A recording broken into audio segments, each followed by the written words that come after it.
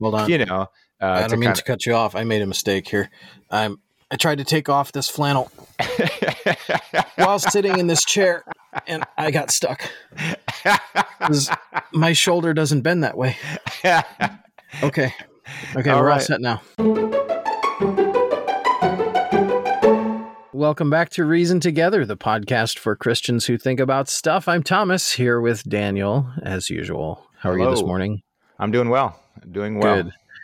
Good. Before we get too far into it, we want to take this moment to thank our patrons over at patreon.com/reasontogether. That's patreon.com/reasontogether. We appreciate all of you that support this podcast. And if you don't support this podcast and you just listen, thank you as well. We appreciate you being here and listening. If you're new to this podcast, we are a couple of guys who just talk about faith and practice. We try to apply the scripture to things in life as best we can. You know, this is not a scripted podcast. We don't come into this really prepared with any sort of theological diatribes or anything like that. We just simply bounce back and forth and banter a little bit about biblical things and hope it's productive. So thank you for being here and listening to this podcast. Yes. When we started this almost 5 years ago, you informed me that the genre of our podcast was two dudes talking, right? Yes. Is that what it's called? Yeah. Yes. I mean, unofficially, I suppose. Okay. But I've heard it referred to on other podcasts as a particular genre known as two dudes talking. Yeah. So you have some genres that are basically someone reading a script that they've written. I don't know what you call that genre of podcast. Yeah, interesting. Well, you can tell that it's scripted. It's fine. Nothing against that. Yeah, nothing wrong with that. Others are more like extemporaneous, where they're just talking about a series of topics that they've planned in advance, but it's more extemporaneous, but they're by themselves. And then others, it's like this, where there's two guys talking back and forth, two dudes talking. And ours is focused in the sense that we enjoy good substantive conversations about all sorts of things and want to tie it back best we can to Scripture and understand how the things that we're thinking about are connected with what God has said. So, yeah, we do trust that it is a blessing. I got to, on a recent trip down to North Carolina, had the privilege of speaking to one of our supporters, David, getting to know him a little bit better. Oh, okay. And so shout out to David. And also got to talk to one of our listeners, Jim, and I appreciate it. He gave me some feedback, and I said, and I've said this multiple times, I appreciate friends that think, people that are willing to disagree with you and kindly tell you, and not just, well, I won't say anything. So he mentioned something to me about something we had talked about in the past, and I wanted to just throw this out there because I thought, oh, neat thought. We had talked a couple times in the past about accountability, and he said that the first time we talked about it, he said we both agreed, and he disagreed with us. And he said the second time, you and I disagreed, and he agreed with you. Well, thank you, Jim. That you came out on the wrong side of whatever conversation that was. I don't know what you're talking about, but if you agreed with me, you're doing okay, buddy. So I was consistent, but consistently wrong. You were inconsistent because you found out what was right. No, anyway, no, I appreciate his comment. So what he was talking about, we mentioned accountability. And he was saying that, particularly in the area of addictions, he's saying accountability is absolutely essential. And the verse he used was it in Ecclesiastes, where two are better than one? For if one falls, the other shall lift him up. That idea that when you're weak internally, someone else comes alongside to lift you up and to help you strengthen that muscle and to develop what you should and be who you should be. And so I asked him, does that mean then that accountability naturally is only temporary? If it's helping you to develop the internal muscle, once that's developed, does that mean accountability is gone? And he came back with a great response, I thought. He said, it ends in friendship or something like that. I thought, okay, now I haven't fully thought this one through, but it's interesting. And essentially that as I become someone's accountability partner, if you will, to help them to become strong in a certain area where they lack that innate strength. Yeah. Through the process, I develop a friend, and a friendship is somewhat of a natural accountability because Yes. we owe something to our friends. Yeah, and it also Isn't that seems interesting? to it seems to speak to like-mindedness as well, because you know Sure. when you are in and I guess I have to speak only from the experience I have here, you know, being in ministry for a few years. You know, a lot of the times when people are new converts or they're young Christians, they come along, they're more like your project in some ways, and you're working to help them Mhm. mature. You're teaching them the scriptures. As they begin to mature and learn the things that they're being taught and applying them into life, they become less of a student and more of a friend. If I can Yeah, say it that way. sure, I understand what Yeah. you're saying. So I see where he's coming from. That makes sense. Yeah. So Jim, thank you very much for that thought. Yeah. That just brings me to one other small side thought. When you think about accountability, kind of innate in the friendship model, what is it that we owe to a friend? That's a broad question. I can think of a lot of things that I owe to a friend. Okay, tell me a few. Honesty. Yep, that was one of the first ones Yeah. I thought of. Um, Loyalty. okay, good. Yeah. Um, those are the two that come off the top of my mind. Keep talking. Maybe some more will come. Yeah, well, one, and I have to encapsulate it in a word, is Proverbs 17:17. No, I'm sorry. Proverbs 17:17 is a friend loveth at all times, brothers Yeah. born for adversity. But I'm thinking of iron sharpeneth iron, so a man sharpeneth the countenance of his friend. I owe him that kind of a relationship that sharpens him, that challenges him. Yeah. And part of that is honesty, but part of it is just that example, Yeah. that substance that I need to be growing myself to be sharpening him. I need to be willing to be sharpened by him, which is an acceptance of criticism and the understanding that a man can be a friend and still wound the Right. wounds of a friend. There's a lot there, and part of that is sort of an innate accountability that that we are on the same page here, and need to be moving in the same direction.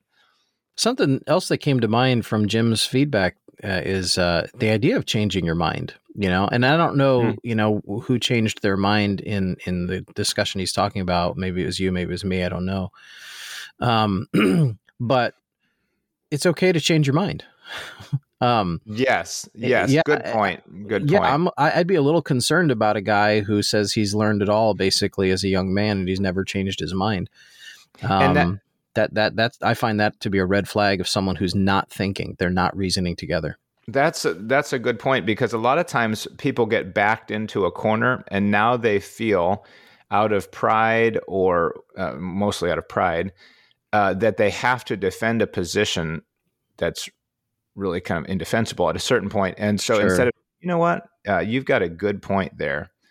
Mm-hmm. They may just doggedly drive at something, even when it doesn't make sense, because they've got to win. They don't want to change. And to just say, or honestly, I've seen this as a parent. I've done something. I've, I've called out one of the kids, and then they explain to me what was happening. And I have to turn around and apologize and say, I'm sorry, I didn't realize that's what was happening. Been there. I misread that one. And you just have to say, hey, I changed my mind on that. What I originally thought, it can be pride. It can be fear as well. Sometimes we hold positions that we're afraid to consider, a different position on it. We're afraid, we're just, our heads are going to explode or something. I don't know what we're afraid of, but, sometimes it can be fear. Sometimes it can be pride. Sometimes it can just be the fact that we place ourselves in a certain feedback loop in which we never listen to other things. So there's a whole host of reasons, but it's okay to change your mind. That demonstrates some maturity, demonstrates some perspective and some intelligence and lots of things. So, yeah, that's good. And it's helpful to have a relationship like this in which we're talking, where we can question changing our mind, or we might change it a little bit and then change it back and then change it. And that's the process of thinking through something, but you're given the space to think through something with a friend who's not going to hammer you or, or Right. pin you down to one thing, but just try to help guide your thoughts or give some sharpening, counterpoints and work you through that. So in other words, sometimes people change too fast and they say, "Oh, I don't like this." Boom, they throw it all out. And somebody says, "Whoa, wait, let's think through this. Maybe there's a change, but not so drastic of a change." Anyway, to have a friendly conversation can be really helpful. I remember it was early on in our friendship. That was something that came up in our conversations where we sort of agreed with each other that you could ask me basically anything and I won't think you're a heretic. I'll listen. I'll just listen to you. I won't think you're a heretic. I might disagree with you, but I won't think you're a heretic. Yes. And in other words, I won't have that guttural emotional response of the immature that when I hear somebody tell me something that I disagree with, oh, you're the devil, no, well, maybe they're just thinking through the issue and we should talk it out with them. And that I think is one of the things that drew our friendship together at the outset, was that we both sort of agreed on that axiom of friendship. Yeah. Neat. Yeah. Neat. Let's see here. I wanted to throw out a couple things from my trip. We went down for a quick trip to North Carolina to visit my son down in college and his friends, and just had a wonderful few days there. In so many conversations and visits, people were kind and edifying. It really was just an enjoyable time. While we were there, the college which he's attending had a concert of the 7 Last Words of Christ. Have you ever heard that oratorio by Dubois? It really was neat. I don't know that I'd ever heard it all the way through. I was familiar with parts of it, I think. But anyway, nice job done by, anyway, the soloists were students and the president of the college. And my son got to sing a solo or two. And so that was really neat. And then we went down to another kind of nearby university and watched another thing that had to do with essentially living art. It's a kind of a form. Anyway, I've seen this. Yes, where the actors move around and things like that, and then they freeze. And whatever they do with the lighting and projection makes it look like a piece of art and like a painting. It's really phenomenal. So anyway, that was enjoyable, and we figured out that we could make the whole trip in one day. What? Yeah. I mean, not the whole. I mean, the entire trip. But I'm saying for traveling from here to there, you're like, what? I was about to say, what are you driving? No, yeah, no. I mean, we left here at 4 a.m. and got there after losing an hour. We got there around, I don't know, 8 after 8 at night. Yeah. But it kind of beat stopping somewhere in between. Sure. So anyway, that just really had an enjoyable weekend there. Good. And so, any question you want to jump into, or can I? No, take it away. Okay. So I was doing a little bit of research here for Vacation Bible School, and without betraying what the theme is and things, I was just saying, is there like an inexpensive chocolate gold bar out there? You know what I'm talking about? That would look like a bar of gold, but it's chocolate. It's a candy bar. Hold on. I don't mean to cut you off. I made a mistake here. I tried to take off this flannel while sitting in this chair, and I got stuck. My shoulder doesn't bend that way. Okay, we're all set now. Fair enough. Yeah, you can leave that in, Rosby. It's fine. Yeah, okay. Because this is real. This is a real podcast. This is real. That's right. All right, I'm sorry. Go ahead. So anyway, this was really interesting. Maybe I should save this for the next one. You're committed now. You're committed now. Oh, okay. So I was doing some research on, getting a gold chocolate bar. You know what I mean by that? Like a gold wrapped chocolate bar. Sure. So you look at different places and they legitimately have like these really nice chocolates and gold wrapping. I'm like, well, that's not exactly what I'm talking about. Anyway, I came on this one site here that says, they're going all out here. And I just wanted you to realize what some people actually sell. So it says, we will be coming later this month, we will be unveiling our most luxurious chocolate bar yet. It goes on to describe it. What makes this bar so special, you ask? For the first time ever, we are using real gold inside and out for only $146 for a bar. I mean, one bar. For a chocolate bar. $146, you can rip open a real gold wrapper that's also edible. Yeah, you can eat the wrapper and find a delicious 63% dark chocolate 3-gram bar. I don't even know what 3 grams is. Is that like the size of your pinky? Okay, 3-gram bar. The whole bar is 3 grams? Yeah, I guess. A 3-gram bar with a layer of 24-karat solid gold ganache. And yes, it's edible, dipped in gold. I'm not kidding. Why? It says, why stop at gold flakes like so many other companies do? If a little gold is good for you, then a lot more gold something, is better for you. Something tells me you're not going to get that approved for VBS. I even wonder what their reaction would be. Like some of them would be like, what? And others would be like, oh, gold chocolate, you know? yeah. Well, have you seen before that gold leaf is used as a garnish in like high-end restaurants? I've not had it myself because, you know, the other truth about gold is that it's not really soluble. So you can't digest it. Not to be crude, but it literally comes out the same way it goes in. Well, yeah, that's what I was kind of thinking about. I read later down in the thing, it said, in fact, it is not digested at all. And no nutrients, bad or good, are absorbed by the body. In other words, they're like, yeah, so it's edible. That's a $146 flush. Right. No, thank you. Telling you. But I've seen it on like sushi. I've seen it on sushi, and there's really? like really fancy tacos. You know, they'll put it on stuff like that, or I'm telling you, look, cakes. If my taco has a piece of gold on it, that there's just certain things that don't mix. Yeah, you know, to be like broccoli ice cream. You know, it's not. No, it doesn't go.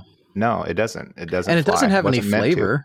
From what I hear, like you can't taste, that gold is delicious. No, it has no flavor from what I know. I just ate an insoluble metal. Yeah. Right. I mean, if anything, I would think it would taste with raw fish. What was it? It's like, now I'll eat my sushi. I'll follow up that gold with raw fish. Right. It just doesn't seem to go. I would think it would even taste sort of tinny if you could actually taste it. Because it's a metal. I would think it'd feel like you're sucking on a penny or something, which don't do, by the way. Money's gross. But yeah, that's bizarre. Isn't that something? I was just like, wow. I don't even exactly know what to say except for like, what? I mean, well, like, at a certain point, you have so much money that you're like, hey, yeah, sure, let's try that too. What? I mean. Yeah. You'd be like, okay, I get, well, actually, I don't totally get, paying $50 for a steak. At a certain point, how good is the steak? I mean, you can cook a steak good, but I could see a good steak costing $50. Okay. But $146 gold bar that I'm going to pass, you know what I'm saying? It's just like, I don't, okay. Yeah. Wasn't it, I think it was in the 1800s, there was a period of time there known as the Golden Age or the Gilded Age, I think it was called. Yeah, Gilded Age, yes. Mm-hmm. Yeah, the Gilded Age. And I think it had to do a lot with like the steel magnates and the steam engine magnates, and the railroad was becoming a new thing. And the guys who essentially pioneered such things, I'm thinking Vanderbilt in particular, and Carnegie, people like that, they got incredibly wealthy, and I think it was crazy rich. Yeah, I think it might have been Mark Twain. I know a lot gets attributed to Mark Twain that wasn't, but I think it might have actually been Mark Twain who said something about those people that they would gild a lily, that they would take something that's already naturally beautiful, that needs no improvement, and they would just cover it in gold just because they can. Yeah. And I suspect that's where the term Gilded Age came from.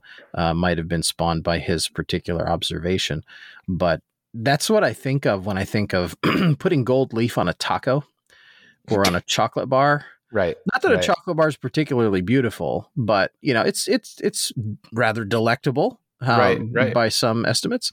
Right. So why would you try to improve it, with something you can't even taste? just because it's expensive. It just seems like unnecessary decadence. I guess that's the truth. My goodness. Okay.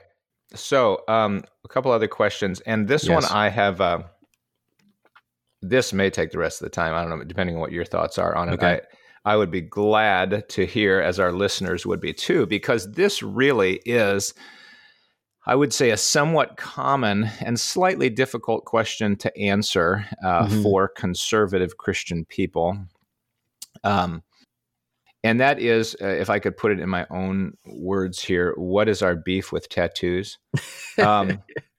So are the prohibitions rooted in Israelite law? In other words, is that, well, that's an Old Testament thing, when it says you can't mark your body or whatever. So what's your take on how would you approach somebody saying, so Pastor Tom, what's wrong with tattoos?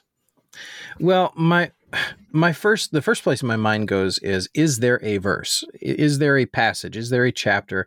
Is there a book that deals with this particular subject? And void of any particular passages, I'd then want to be considering what various principles might say that would give us guidance on it. Okay, that's a good angle on how to approach the subject. Yes, thank you. The particular passage I think you're referencing, I'm looking it up now, is Leviticus 19:28. Ye shall not make any cuttings in your flesh for the dead, nor print any marks upon you. I am the Lord. So here's my beef with the use of this verse regarding tattoos. It's that it can't be consistently applied. And as far as I know, and you can correct me if I'm wrong, we really have no other passage in the Bible that deals with the concept of tattoos other than this. I'm willing to hear others, if there are any, but I mean, a direct passage that deals specifically with the subject. I think this is it. This is all we have. Okay. And the issue is that, we can't just rip a verse out of its place and use it as a singular, stabbing point. Without understanding the context of the verse, you're saying. Right. Yeah, right. Mm-hmm. The issue that I have with using this verse for tattoos, and I'm by the way, I'm not like pro tattoo. Everybody should go get tattoos. No, I'm not saying that. But the problem is the previous verse says, "Ye shall not round the corners of your heads, neither shalt thou mar the corners of thy beard." And essentially, this is the verse I believe that Hasidic Jews use, one of the verses that they use to justify not trimming the sideburns and growing those long curly sideburns. Basically, the sides of their head they don't trim, and there's certain parts of their beard that they trim, and certain parts that they don't. I think basically at the jawline and below or something. I forget how it works, but the problem is if we make 28 about not getting tattoos and say that applies to the subject of tattoos, but then we don't apply verse 27, we're being inconsistent with the application of this. Okay. And really the only conclusion we can draw from this is that this has to, in some sense, be a specific command given to Old Testament Israel that does not necessarily apply to the New Testament believer. Now, again, that's not saying it's open season on tattoos and go get every tattoo that you'd like. I'm not saying that either, because I think there are other principles that apply as well. I just don't think we can use this verse. And I know for a long time, many Baptists have. We have to have good arguments if we're going to make arguments at all. And I just don't think this verse is a good one for that. Okay. Well, I'm probably going to fall down in the middle here because I think where you're going to go is what are the principles? And I would say that I think you can start drawing the principles right here in this verse when you ask, just like we do typically in Bible interpretation, who said it, when was it said, to whom was it said, and as we're drawing out, okay, it's spoken to the people of Israel by the Lord, but the question is why? Yes. And so when it says, verse 26, you shall not eat anything with the blood, neither shall you use enchantment nor observe times. Well, that's, that's a very definite thing, using enchantment, observing times. What's that talking about? I think it's talking about a similar thing when you go on to verse 27, you shall not round the corners of your heads, neither shalt thou mar the corners of thy beard. I think we're talking about an association that it had with we might say pagan things. And then when you go on verse 28, I think it may be speaking of the same thing. You shall not make any cuttings in your flesh for the dead, nor print any marks upon you. Well, what culture would do that? What was that speaking to in the culture? And I think it's speaking to that idea of, pagan or mystical or false religion kind of things. And so then saying, why did God say it? What does it tell me about God? Is that same thing true today? And so anyway, those associations were definitely off limits. So our question then is, does it have a similar association today? I'm not sure we can make the case for association being the sole issue here, because in verse 28, God tells the people of Israel to make no cuttings in your flesh for the dead. But he, if in fact, instituted a particular cutting of their flesh for himself, the token of circumcision. So when we talk about the thing itself, the cutting of the flesh, is the cutting of the flesh morally wrong? Well, no, because God actually told them to do that on the 8th day, to circumcise their children on the 8th day. So you have to understand the context of the issue. Yes. Right. So cutting your flesh is okay in one sense, but cutting your flesh is not okay in another sense. In the same way that and I heard someone give an illustration like this on a podcast once. If I do this motion where I'm beckoning with my finger, have you heard this? Sounds familiar, but I'm not. Yes. Where I'm saying to my child, come here, and I'm curling my finger towards myself and I'm saying, come here. Right. That motion is good. I might be pulling my child back from danger. Right. Mm-hmm. But that same motion can be used on the trigger of a gun to shoot somebody that I don't like, right? Mm-hmm. It's the same motion. It's just a different context. Sure. And that's the thing. The cutting of the flesh was okay in the token rite of circumcision by God's standard. But at the same time, making cuttings in your flesh for the dead was not. So when we look at it where the verse says, nor print any marks upon you, I am the Lord, to say that, it's the act of printing any mark on your body that is wrong. Well, we have to consider, the context of the act, right? You're saying the act in itself may be benign, right? I get what you're saying, right? It certainly could be, because, for instance, there. if you go and let's say you have a brain tumor, right, and you have to get plot points put on your head, for radiation therapy. And you get an MRI with this mask on your head, and they put these plot points. There are some instances in which they will mark your skin with a permanent marker in some cases, just so that they can target that particular tumor. Are you now sinning because you have a permanent mark on your skin? No, because the context is different, right? Right. I think the bigger question about tattoos today is, why do you want one? So what's the motive? So if the context essentially eliminates that the act itself could be wrong, like just marking your skin is morally wrong, no, I don't think so. But I think it's the heart of the matter that makes it wrong. When someone thinks, I want to look like this and be awesome and have people think cool things of me, because they get some super manly looking tattoo. Well, I think the pride of the heart is a problem in that issue, right? And we're focusing on the tattoo because that's what we're good at. We're good at looking at the outward thing, saying, that thing is wrong. Well, the bigger issue is this man's pride in his heart, that he wants to get this thing to aggrandize himself. In the same way that when the disciples ate with unwashed hands, and the Pharisees were all up in arms about it, and Jesus essentially says it's not really what goes in.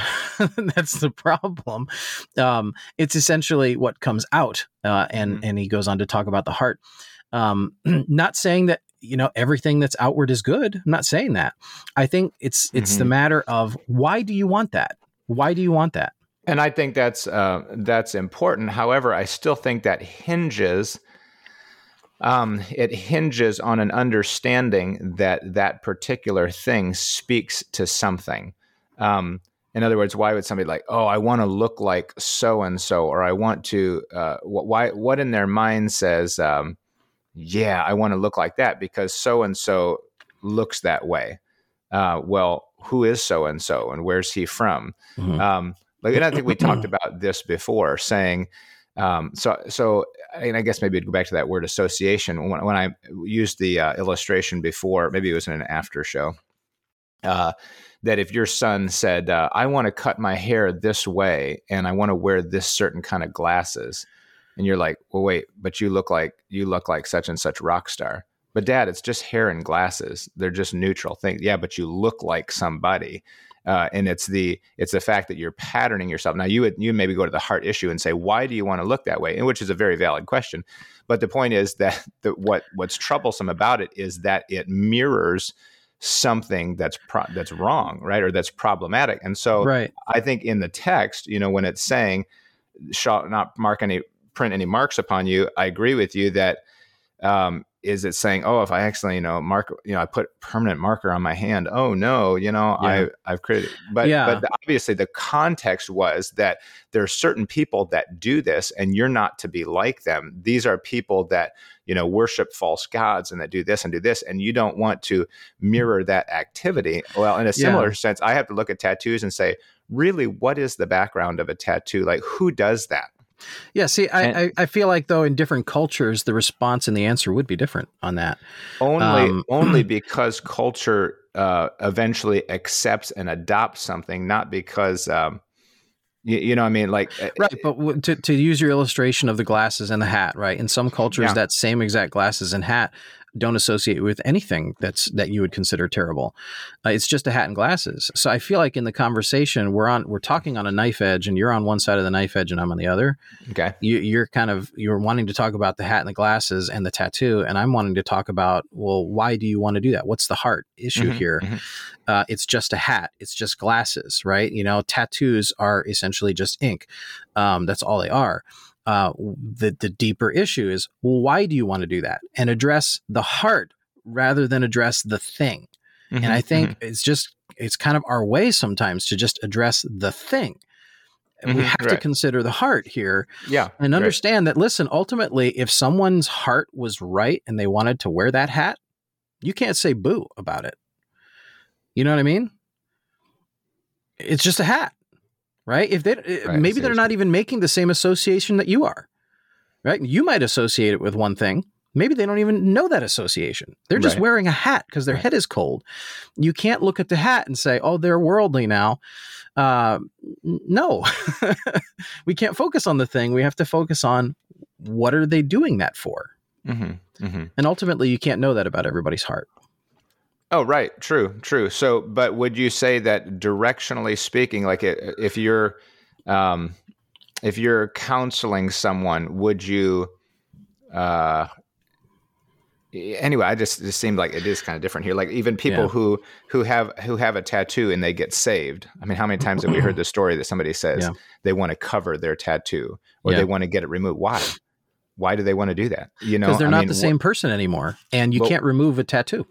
And see, that's the difference between the tattoo that they feel bad about. Why don't they just say, "Well, that was a tattoo. This is marking on my body." I suppose it depends on what it is and where it is. But for instance, the difference between the conversation about the hat is that you can take the hat off. And see, if I were counseling someone regarding getting a tattoo, one of my primary things I would tell them is, well, you might not be the same person in 5 years that you are now. Mm-hmm. Your mind could change about things. You could mature in such a way that you don't really like what that really says about you anymore. Mm-hmm. You'll think differently in 5 years than you think now. Mm-hmm. So don't do something that is unalterable to yourself, because you're mature enough to realize you could change in a few years, and that won't really, say what you want to say anymore. Okay, and that's a good point. As far as them you saying there may be an association and they don't know it and we can't judge their heart. I totally agree. My point is, do we want to at some point bring up any association of which they should be aware? If your child used a certain word, and my children have done this over time, right? They say something, you're like, oh wait, what? Do you know what that word means? And they're like, oh no, I just blah, blah, blah, blah, blah. It's like, actually, if you went out and said that to someone, here's what they would think. Yeah. Oh, and then they don't use that word. So at what point, I mean, is it, I would say it is, but I mean, is it fair at some point in your interaction with somebody, if they're looking for counsel or growth, or saying, they're growing and you're discipling them, to bring up, here's what tattoo says. Here's where it's linked, right? Here's the cultural expression of it. Yeah, I think that's fair. Okay. It's fair to tell your kids that about a word or a tattoo, but I think it's also immature to let them think that that's all there is to the issue. They have to understand that there is more. Like, for instance, if your kid says a word and you're like, oh, that's a bad word, right? But then someday he's called to testify against someone in court, and he's required to say that word as part of evidence. Yes, right. You know what I mean? Sure, it's like, but if you've taught your kid that the sole problem is the word, well, how are they going to? You're going to basically destroy their conscience. They're going to feel like they're sinning just to give testimony, and it would be the same for a lot of issues. And I think Christian parents, and I honestly think this is really characteristic of especially conservative and Baptist Christians. Since I've grown up in that circle, this is where I've seen it. Right? Is that we make the thing itself often the problem. You teach your kid that thing, that word, that particular thing, that hat is worldly, that hat is sinful, or whatever it might be. And they're scared to death of the thing their whole life, and they don't realize the actual nuance of the issue. Yes, I don't disagree with what you're saying, that we definitely have to look past the heart. I've told our kids, they hear this, see somebody listening to a certain song, or they see their hair changed purple or something. Oh my God, look at that! And be like, look, that person has a lot bigger issues than the color of her hair. You know what I'm saying? I mean, she needs to be saved. She needs to grow. I mean, yeah, okay. There's bigger things at play here. You need to look at the heart of the matter. And I totally agree with that. But my point is, somebody asking who wants to grow, and they're asking about the issue of tattoos. Let's say we understand the heart issue. Is there something objectively concerning about tattoos of which they should be told? Or is it genuinely a neutral issue that says, hey, if you want a tattoo, have one. If you don't. So what if somebody gets a tattoo in a very concealed place, and it is an image of something that is fairly benign? Let's say it's their favorite baseball team or what have you. Whatever it might be, right? And it's a concealed place. What would you tell someone who wants to get a tattoo like that? So in answer to my question, you're asking me a question about if somebody already had one. I'm sorry, what? So I'm asking you, if somebody says, what about tattoos, period? Is there anything is there any caution you want to offer about tattoo? And you're turning around and saying, if somebody already has a tattoo, what would I say? Or if someone wants to get one, Right. That's kind of what I'm asking. That's what I'm asking, and I'll be glad to answer it. But because I think it depends. I think it depends. And again, I'm not saying everybody should go get a tattoo, because my thing is, you might change your mind in a few years. Right. You might regret having that for one reason or another. To me, you say if someone already has one. Okay. Well, to me, that's a different story, in the sense that if they say, I listened to this rock song once. Okay. Right. But are you going to keep listening to it? If they say, I had a tattoo once. Oh, okay. Well, not much you can do about that. You know what I'm saying? But what if they want to get one? Right. In a concealable place. That's where I would offer the caution, because number one, what's the point of getting a tattoo in a concealed place? But right. That's what I was going to say. Yeah. Because believe it or not, this actually was asked one time. I think we actually covered this on a podcast. Yeah. Because I have seen it before where, a lady had a tattoo of a butterfly on her back, or, upper back, like by the neck or something. And it says 2 Corinthians 5:17, so it's like, if any man be in Christ, he is a new creature, old things are past. So, I mean, they might think I'm passing along a good message, and I'm talking about transformation via the tattoo on my body. Yeah. And so you would say, well, the heart of the matter seems to be like, hey, they're wanting to be an influence. My thing would be to say, certain forms of communication are unwise or unproductive, or, not what God intended for our body. And so the one big thing I would just have to say for me personally is that there certainly is a pretty strong pagan origin here. That if you go back to where did these elaborate markings in the flesh come from? Was there just some, was Enoch walking with God and said, "Hey, I'd like a tat right here on my," or was it some, deviant form of worship that started that? And to me, it's certainly a pagan origin.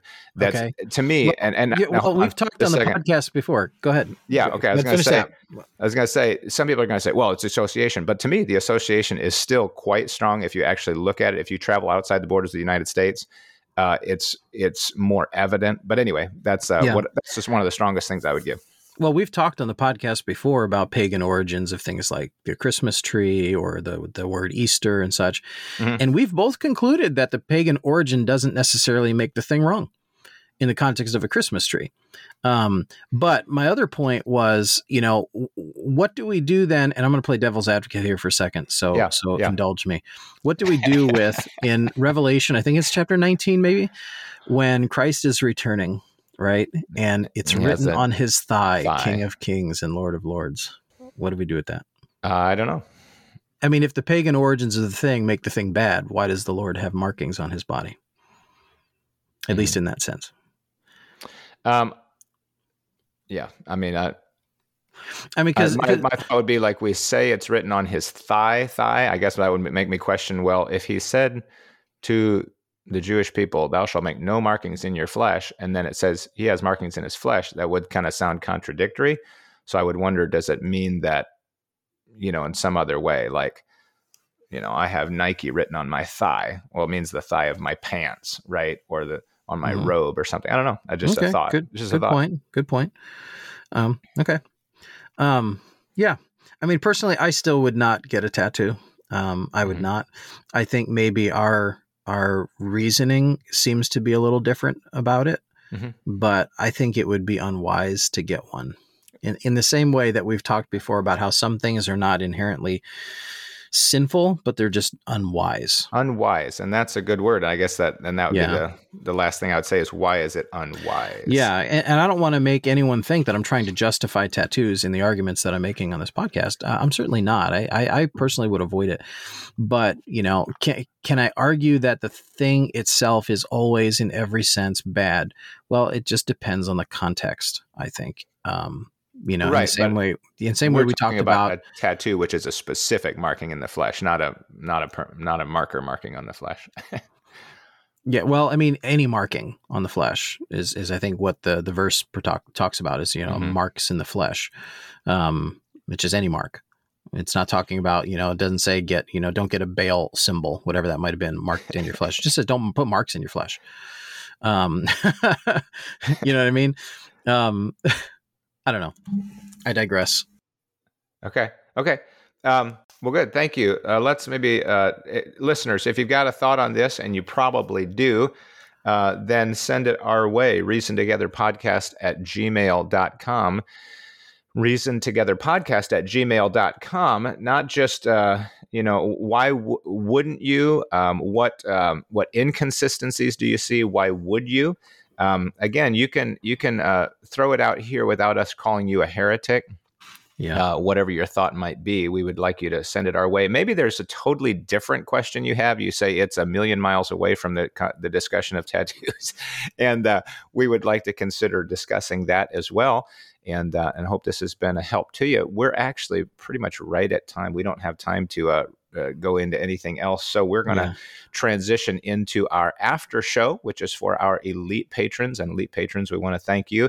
And again, all of you patrons and listeners, thank you for joining us this time. Yes, if you'd like to become an elite patron, remember again that URL is patreon.com/reasontogether. And you can choose the elite level there, and you get a t-shirt out of that. You also get access to the bonus after show content. And of course, with all of our patron memberships, you get access to the patron message board, where there's oftentimes discussions and feedback on episodes there. But we'd appreciate if you would consider supporting in that way. If not, thank you for listening. Either way, we appreciate you. We are encouraging balance, developing perspective, and connecting faith to practice. This is Reason Together.